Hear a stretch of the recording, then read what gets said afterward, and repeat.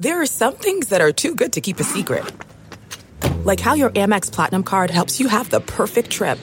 I'd like to check into the Centurion Lounge.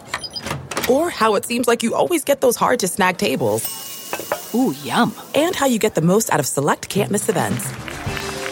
With access to the Centurion Lounge, Resi Priority Notified, and Amex card member benefits at select events, you'll have to share. That's the powerful backing of American Express. Terms apply. Learn more at americanexpress.com/withAmex. Neal the rebound. Kevin Ollie brings it up. Throws it across. Miller for three. Oh, he backed it in. He backed it in. And the game is tied. We're going to overtime. Over the rebound for his ninth.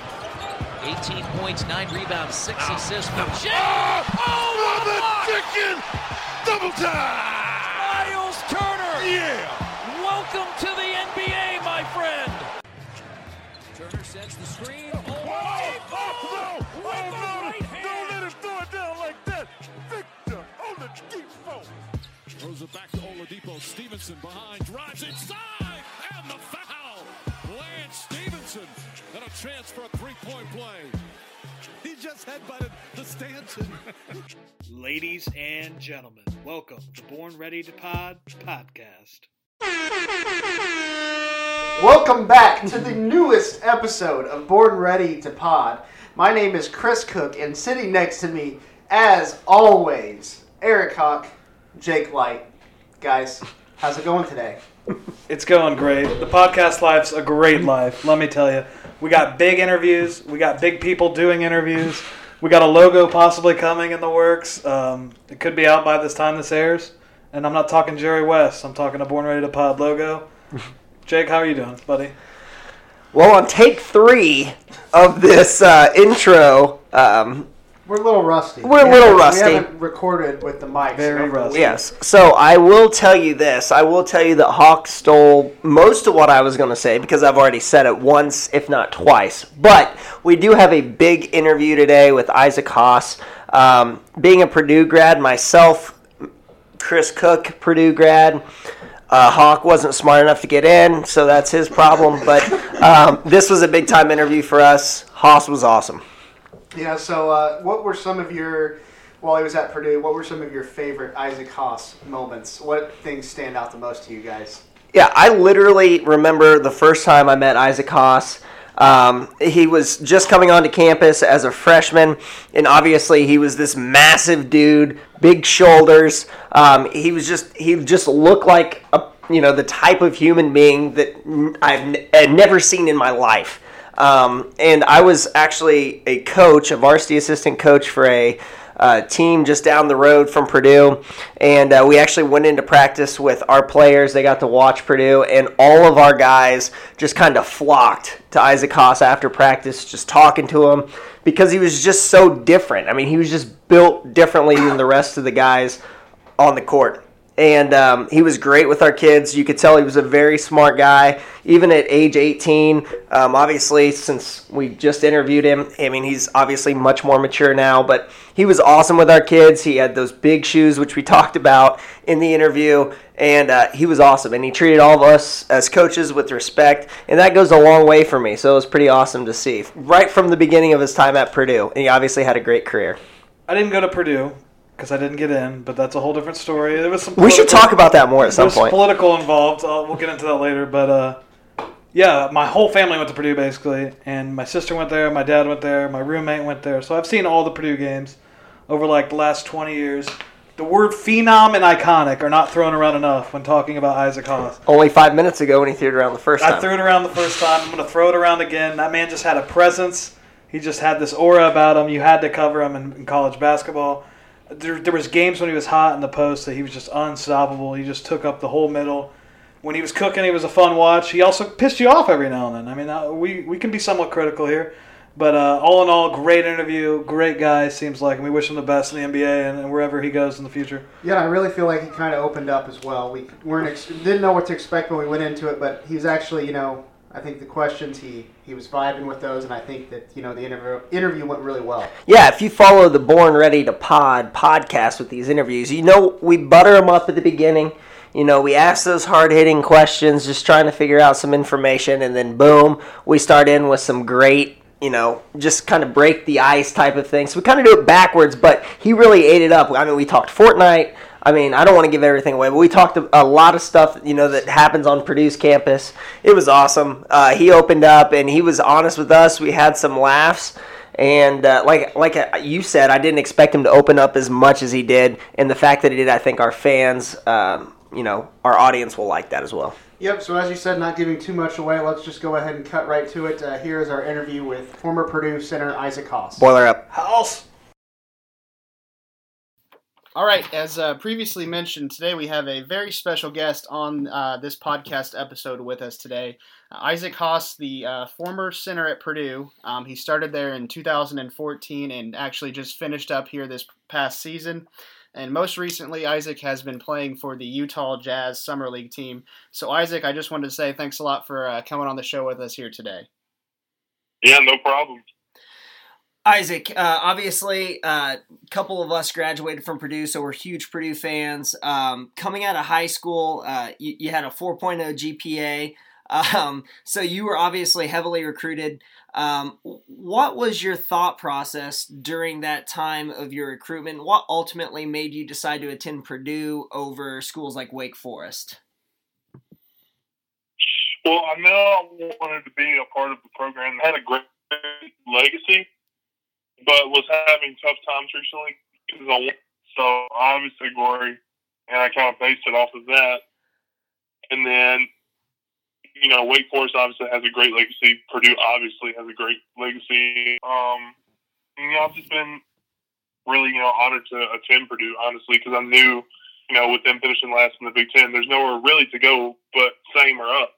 Right. So, I wanted to come in with low expectations, but to work as hard as possible to be the best player that I could be, and then, raise the team to a higher standard.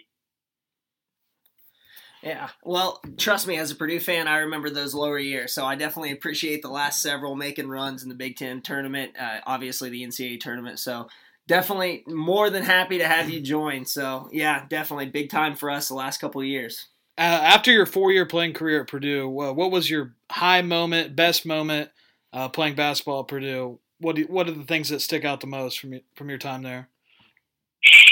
Man, that's a hard question. Obviously winning the Big Ten championship. Yeah, I would say that was huge. Getting to the Sweet 16 our junior year, that was unbelievable. Because everybody thought that we weren't going to get past the first round because the past 2 years we hadn't been able to. With losing to whoever it was my freshman year. Who was it? Cincinnati. It was Cincinnati. I'm pretty sure. And then Little Rock. Little Rock was the next season.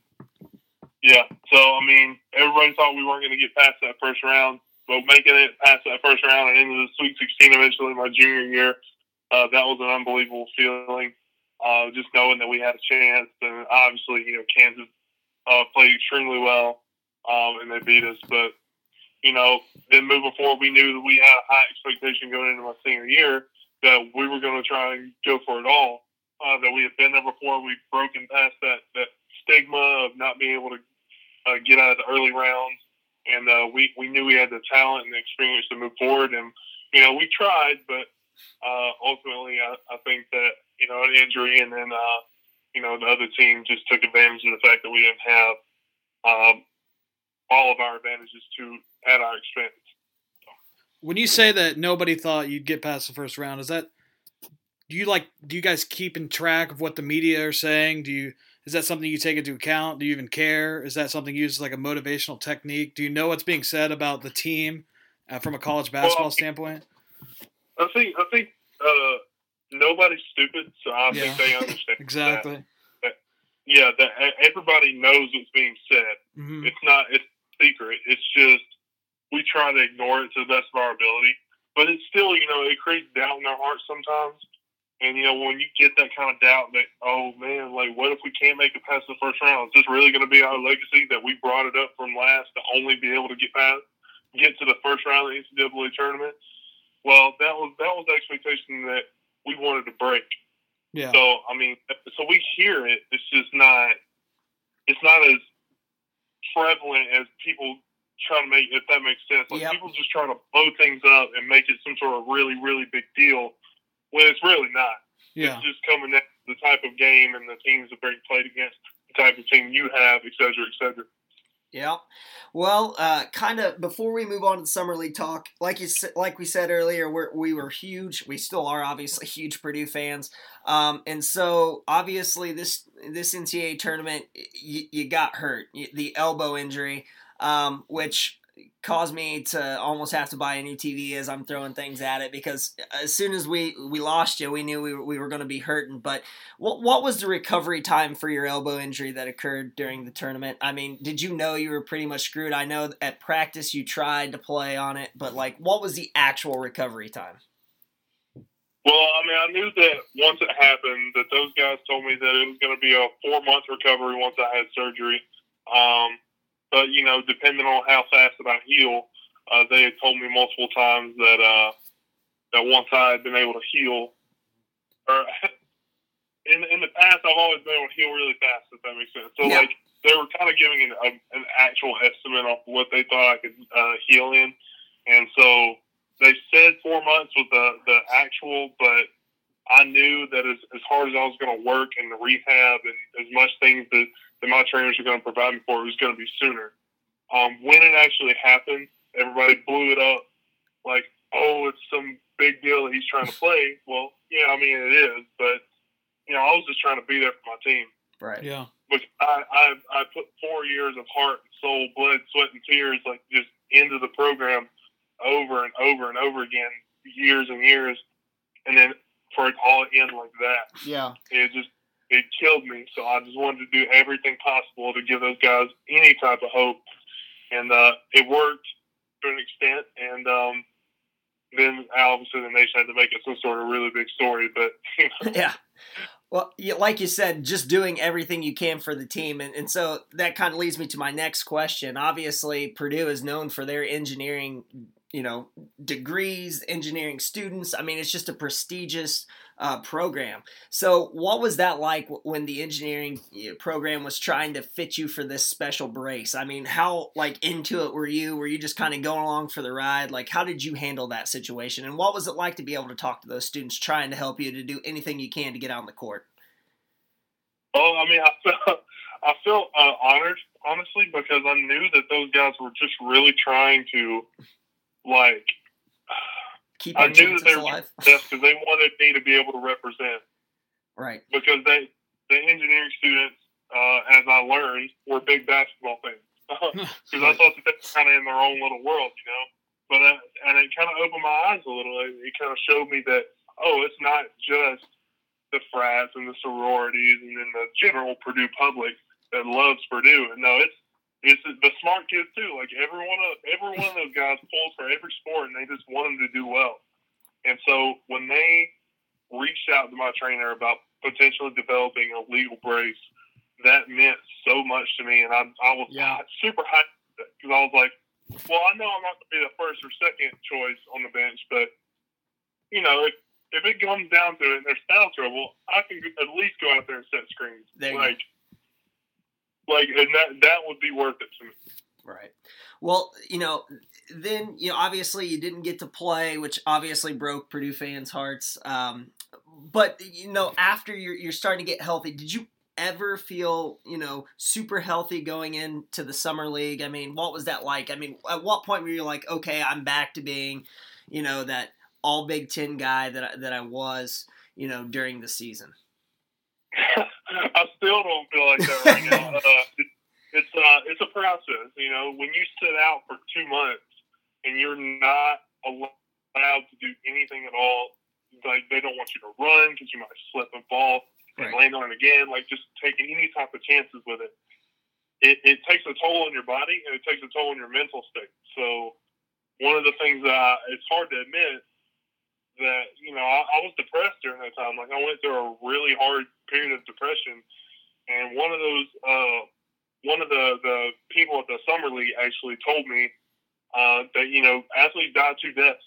Like when their sport's done with, like they just don't know what to do because that's been your whole life, and then all of a sudden it's just ended, And to me, it felt like it ended almost. like, because I wasn't able to do anything. I was just sitting there. Like, it was the most boring, uneventful time of my life, but it was the toughest, easiest thing to do, if that makes sense. Yeah. How did you pass that time? I mean, is it movies, books? I mean, well, what were you doing? I mean, how do you pass that time? Because you're used to being in the gym constantly, and now you can't be in the gym. So what did you do? Anything fun? You play Fortnite or anything? I played Fortnite. I played League of Legends. I played any type of games. I read books. I just called people. Like, I just found time, I guess. I don't really know. I slept a lot of it, to be honest. Yeah. Because at the time that I wasn't doing rehab, I was tired from rehab. And then once I was actually able to run, I was like, oh, I can finally do something. Like, and then I started running 2-3 times a day. And that was all I would do, was just run, like, as hard as I could until I was exhausted. And I would come home, eat, sleep, wake up, do it again. Like, that was just my life. And it felt good. And I'm still in the process of just dropping that weight from the injury. And I'm feeling so much better. I feel even more athletic than I did at Purdue. My agent has just really pushed me to a new level. Roosevelt Barnes, Caleb's dad. Yeah. He's pushed me to a level to where I'm doing things now that I could never do at Purdue, while also doing the same things that I did at Purdue. Yeah. And while it feels different, because, I've been off the court for so long and out of the gym for so long, I'm starting to get back in that feeling like, oh, I can do what I did before, and now I can do this. Mm-hmm. So it's an amazing feeling, and I'm so blessed to be in the situation I'm in, and now here I am talking to you guys. So. Yeah, you've made it. You officially made it. I actually think I think we made it. So, kind of going into Summer League there a little bit, can you kind of, especially to us and the people who listen to this podcast, we focus a lot on NBA and Pacers. So can you just explain to us what that process is like after the draft when you're waiting for teams to show interest in you playing on their Summer League roster? So is it like several teams reach out to you and you kind of just pick the best opportunity from there? Or is it just like you get a call from a team and you're like, okay, sign me up, I'm going straight for that team and nobody else matters? Like, how does that work? Well, that's what an agent's for. Yeah. So basically, he calls around, finds out what they want after the draft, and I was sitting there and I was like, okay, I know I didn't get drafted, so what's the next step? So I was like, well, I'm just going to keep training. So I trained for about 2-3 days. The next thing I know, my agent Roosevelt calls me and says, hey, Isaac, you're going to Salt Lake to play on the Summer League team. And I was like, oh, okay. He said, oh, and you're leaving tomorrow. And I was like, wow. Oh, this is at 11. This is at 11 at night. Yeah. And my flight leaves at 7 a.m. I'm having to move everything out of my apartment and pack it all up and take it with me to Salt Lake.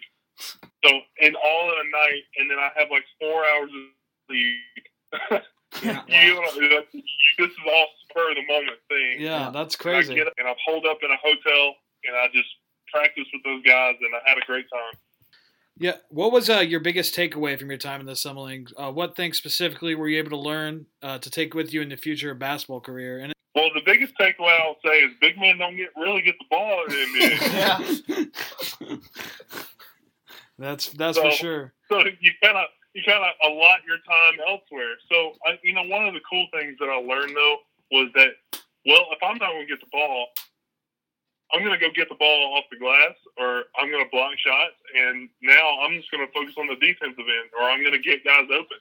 Yeah. Like, but now the weight of offense is not on me. I'm not constantly pressured to score. I'm not constantly in a position to where I'm having to make moves to the basket and it's tiring me out. Like, no, my energy is spent sprinting up, setting a hard ball screen, and then rolling hard, and they have to worry about me. So then my guys get in the bucket. Yeah. And then on the defensive end, that's all I have to worry about.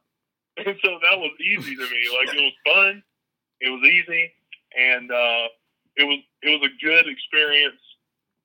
And I really wouldn't trade it for the world, honestly, especially coming off an injury, just being launched into that immediately. Like, yeah. it was just a really good wake up call, a really good feeling for what it's about to be like.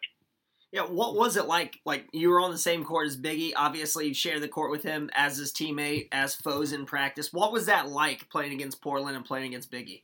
Like, did you talk crap? What was it? Well, I mean, I didn't text him before the game because I knew that we were about to play each other. So I wasn't going to try and, like, say anything to him. But then after the game, you know, playing against him, first of all, was fun because I told my guys, because I wasn't really matched up with him except for like maybe 2 minutes.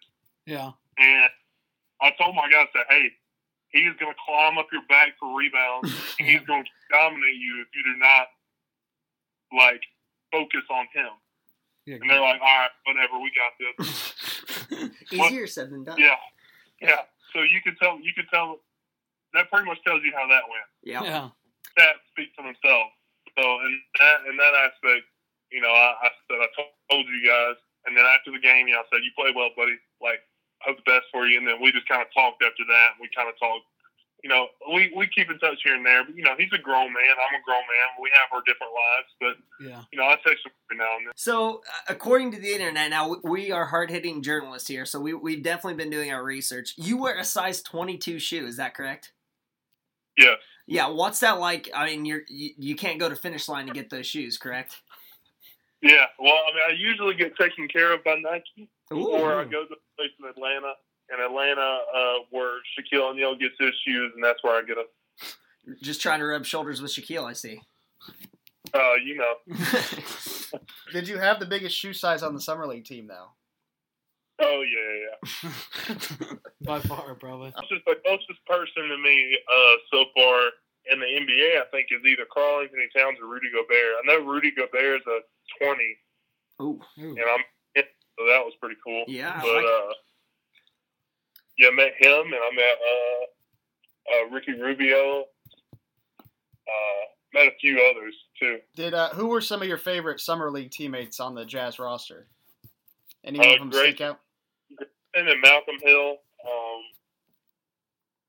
and Diamond Stone.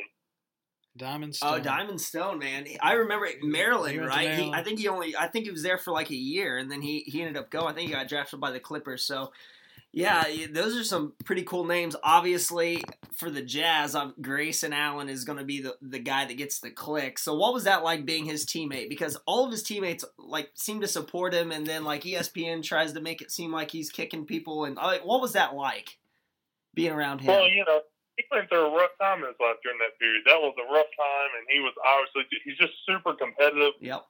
And, you know, in my opinion, you know, I think, okay, yeah, maybe it was a little extra at some times. Yeah. But the dude's just trying to win. Like, I don't understand why people try to make it out like he's some evil dude. Like, he's a good guy. Right.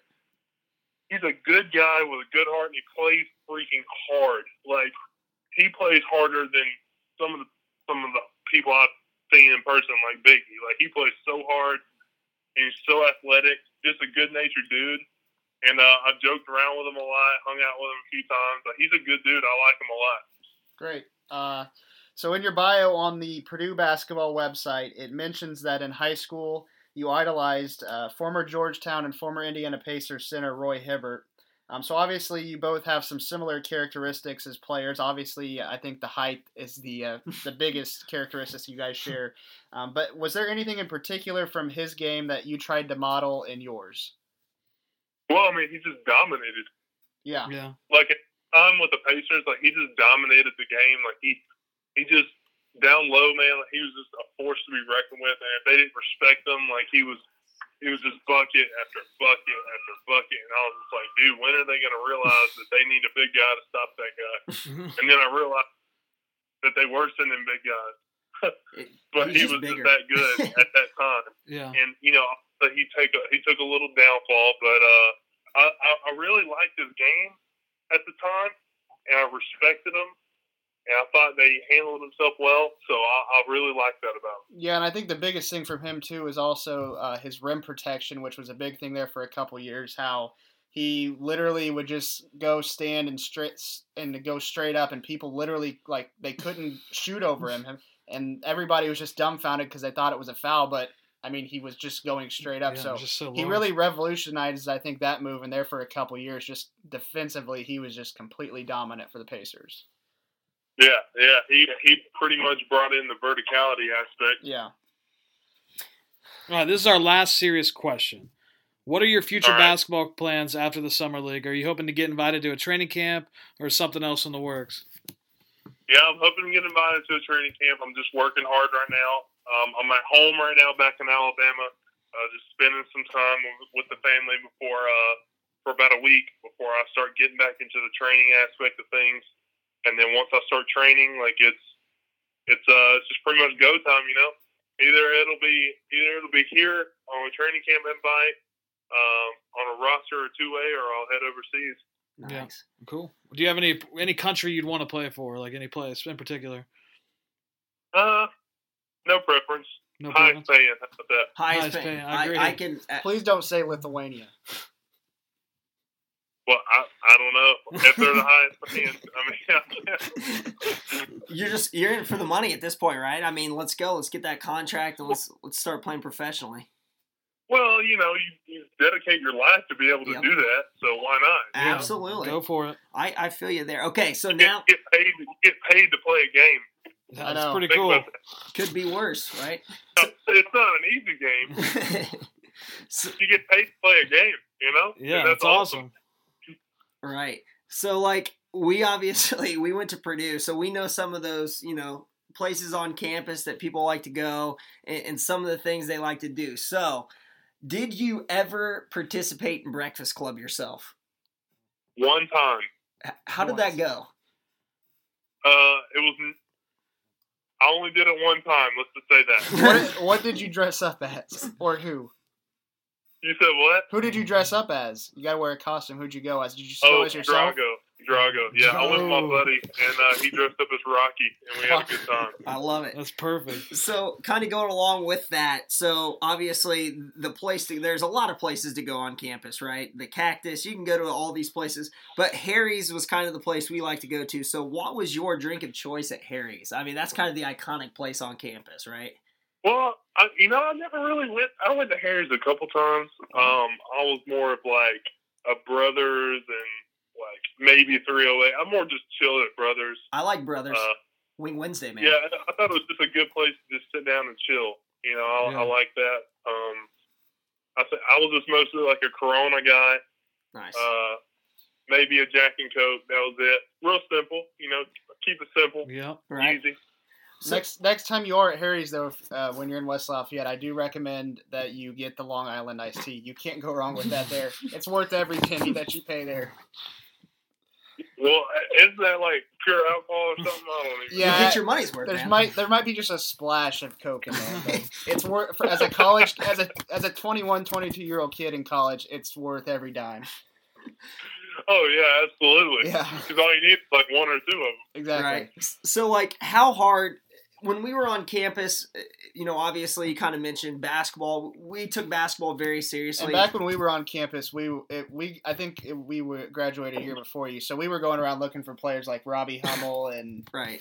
those guys. But So, like, how hard was it for you to kind of stay, like, inconspicuous, like, undercover on campus? Because, some of those guys can just kind of put a hoodie on, they're, like, 6 foot, but you're 7'2", so, like, what was that like? Like, people coming up to you, obviously, but, like, did you ever just try, like, to not be noticed?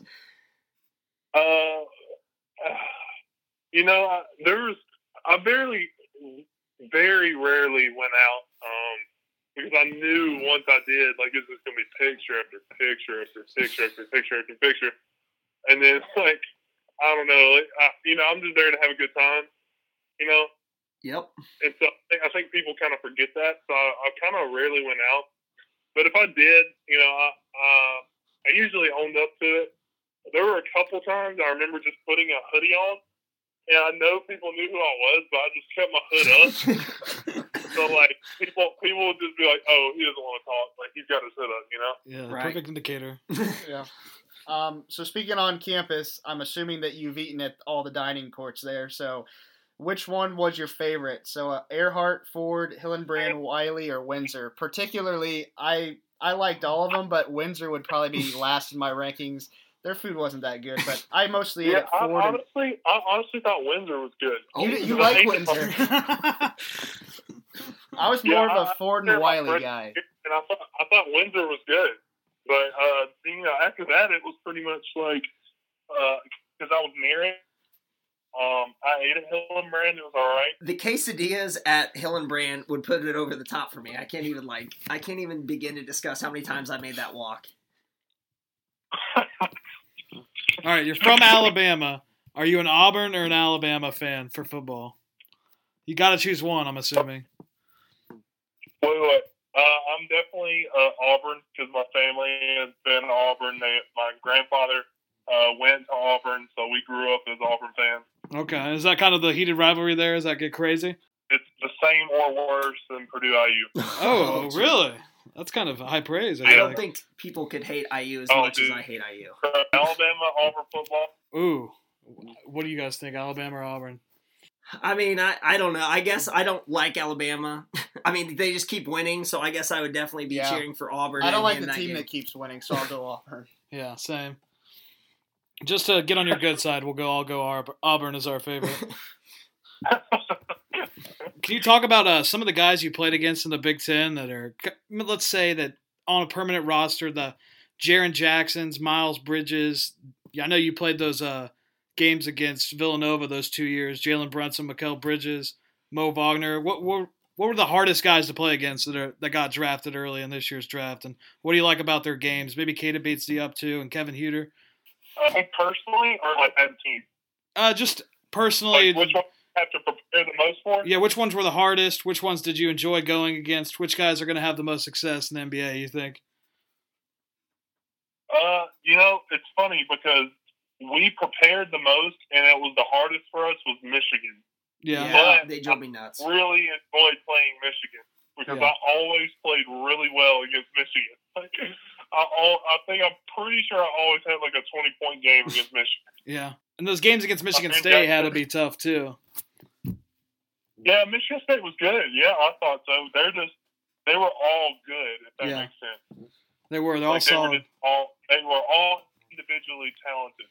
So I think that helped them a lot. Right. Well, when I was on campus, I was one of the guys that had to take Coach Painter around to like events and stuff. So I actually got to know him decently well. And so like I'm now a varsity head coach at a 2A school down the road. So I mean, I kind of like his coaching style, but what is his coaching style like for those that don't really know him personally? And is he an underrated coach? Oh, absolutely underrated. I think he speaks by statistics, and his statistics work 90% of the time, probably more than that. It's crazy how passionate he is, especially about Purdue, having gone there himself.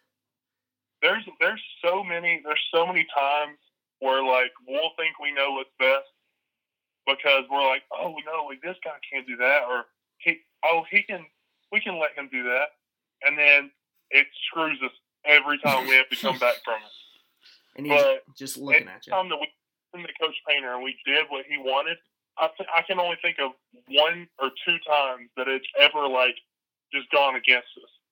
For example, Northwestern this year, the first time we played them, it was a close game because we were living with Derek Pardon's 15-foot shot. Yeah. We were like, the dude shoots 20% from 15 feet. He can shoot it as many times as he wants to. Right. He will have to beat us. The dude hits like 9 in a row. And we're just like, what do you want us to do? Like, we're trying here. Yeah. And the coach is like, well, I mean, this is one of the times where my stats just don't work, you know? Yeah. That's that 5%, you know? Yeah. Yeah. And so we eventually ended up recovering from that. We found the way and we won that game. But, you know, it's so rare that coach is wrong because his statistics and his knowledge for the game is just off the charts. Okay, so like kind of like going back to like, you know, the team, Purdue's team, obviously when Carson Edwards got hot, did you ever just like come down the floor and just were like, I'm not even going to try to get the ball, I'm just going to get in good rebound position because I know he's going to shoot this? Yeah, and there were some times where I wasn't even down the floor. Like, I just gotten the rebound and outletted it to him, and I was just like, I'm not even going to run down because I know that he's going to make that. Yeah, I mean, isn't that such a luxury, though, knowing that a guy like Carson can just get hot, and it's just he gets so... He catches fire so easily, it's just like, all right, we're just going to let him shoot for the next 3 or 4 possessions. We'll see what happens. Yeah, pretty much. And I was just like, I would just rebound it and throw it to him. I'd be like, all right, now I can catch a breather. Yeah. And I'd just watch and make it, and I'd be like, good job. And then I'd sitting on the defensive end, just be like, I'd put my hand up, be like, yep, good job. Nice job, man. I contributed to that with the rebound. Well, I mean, I told him all the time, like when it was a close game and he was hot or something, and coach will run a play for somebody else. I'd be like, yeah, I get that, but I'm going to tell you right now, if the play breaks and I get the ball, I'm giving it to Carson. I'm going to go set a ball screen for him. I love it. If he's hot, I'm going to, like, unless I'm hitting too, like, unless I'm, like, I've scored the past 5 possessions in a row, like, I'm passing him the ball. Like, because if the dude's hot, he's hot. Like, you need to just let the fire play out. Yeah, exactly. What do you think about he's kind of getting some like player of the year recognition early on. I mean, he's like on like a short list of guys. I think Vegas has him as like the 3rd or 4th like highest ranked player when it comes to winning that prestigious award. I mean, what do you think he's going to be like this year? I think he'll get it. In my opinion. I think the dude works hard, and I told him from the first day he ever stepped on campus as a freshman, I said, you're going to be a pro, just keep working. I told him that. I told him that, but from the first day he stepped on campus, I said, look, dude, you're going to be a pro, just keep working. What did you see in him that made you think that way? Just his work ethic in general, or just the way he played the game? The way he handled himself and the way that he played. Yeah, it's fun to watch.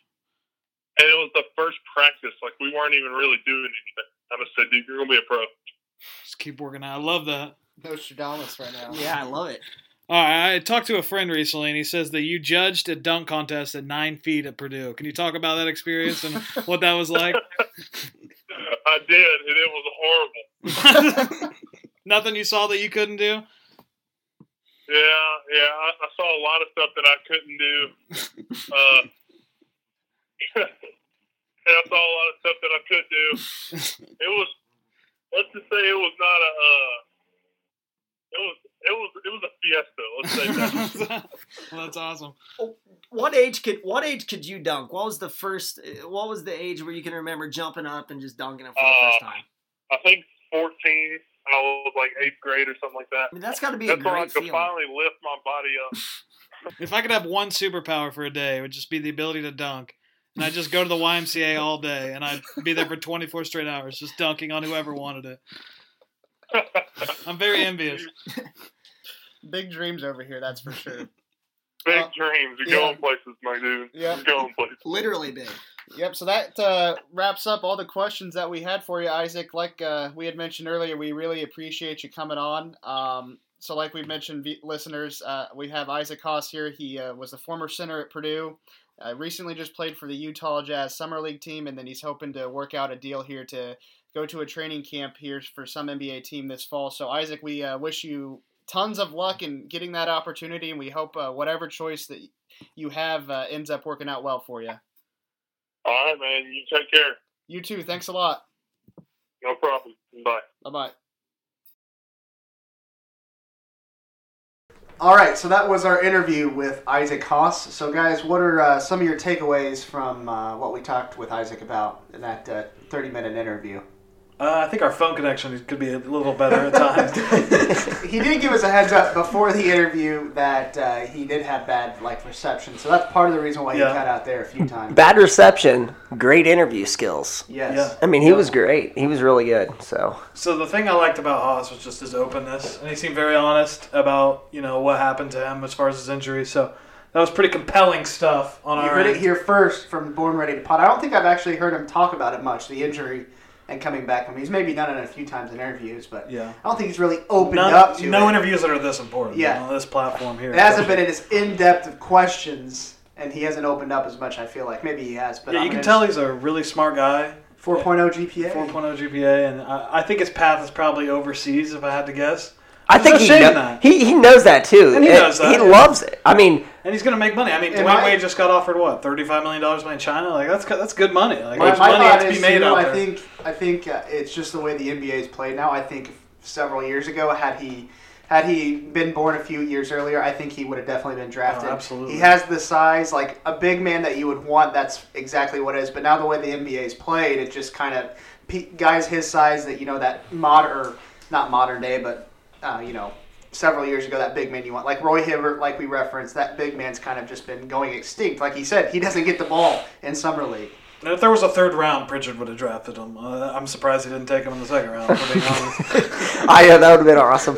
My favorite part about the Haas interview was he really opened up. I was kind of nervous about asking him those questions about like Harry's, but he opened up talking about brothers, how obviously he was going to be noticed wherever he was. I mean, he's the only 7'2" dude on campus. I remember when AJ Hammonds was there when we were there. It was like, oh, there's AJ Hammonds, but like he's huge, you know what I mean? He's so big, and I love the fact that he admitted he'd only been to Breakfast Club once, and he went as Drago. Perfect costume. And literally, as soon as he said that, I was like, we missed our opportunity, because when he talked about going overseas, he's like, I don't care where I go, and then so I wanted to be like, you can't go to Russia because of Drago. They're gonna mistake you for Drago, and we really messed up there. The interview when I said not Lithuania, I said that because of the Ball. Yeah, the Ball. I got it, but I don't think he got it right away. Yeah, I was hoping someone would chime in, but then we had kind of like an awkward period where he was like, he kind of just thought I was stupid because he's like, I'm going anywhere. And then I was like, not Lithuania. Well, it wasn't because of Lithuania. It was because of the Ball brothers. I'm sure Lithuania is a great place. Yeah. They tainted the waters. Yeah, let's be honest. I don't think if Isaac Haas wants the ball, he doesn't want to play with the Ball brothers anyway. Because if you've seen, they took like 100 shots. And they don't get back on defense, apparently. I can get into a whole podcast episode about the JBA League and how much I hate it. I'm going to be honest. We'll save that for another time. Yeah, I don't want to disgrace Isaac Haas and talk about the Balls and on his podcast. Crisco is getting on a tangent again. I love it. But we wish Isaac obviously the best of luck. Hopefully he gets a training camp invite. See where that goes. But if he ends up playing, he gets a spot maybe in the G League. Gets a one of those two-way contracts, or if he gets to go overseas. Best of luck to him. And he also had mentioned that he would be possibly interested in coming on again. So maybe in the next couple of months, once he kind of sees where he's at, we can get him back on and kind of ask him how that's, since we talked to him now, how it's been going for him, trying to get into an NBA training camp. So I want him to get on that NBA training camp invite list. I want him to make like the 13th man of the Kings. That way we can just call him again and be like, dude, what's going on in the NBA? Tell us stuff happening. You can play out there with Yogi Ferrell, make things happen. No, not Yogi Ferrell. This is a Purdue podcast, strictly. All right, thanks again to Isaac Haas for joining us here today. We really appreciate it. Best of luck to him on his journey to whatever basketball path that he ends up with, whether it's the NBA or overseas. But that's going to go ahead and wrap up this episode of Born Ready to Pod. Appreciate you guys tuning in. We'll see you next episode.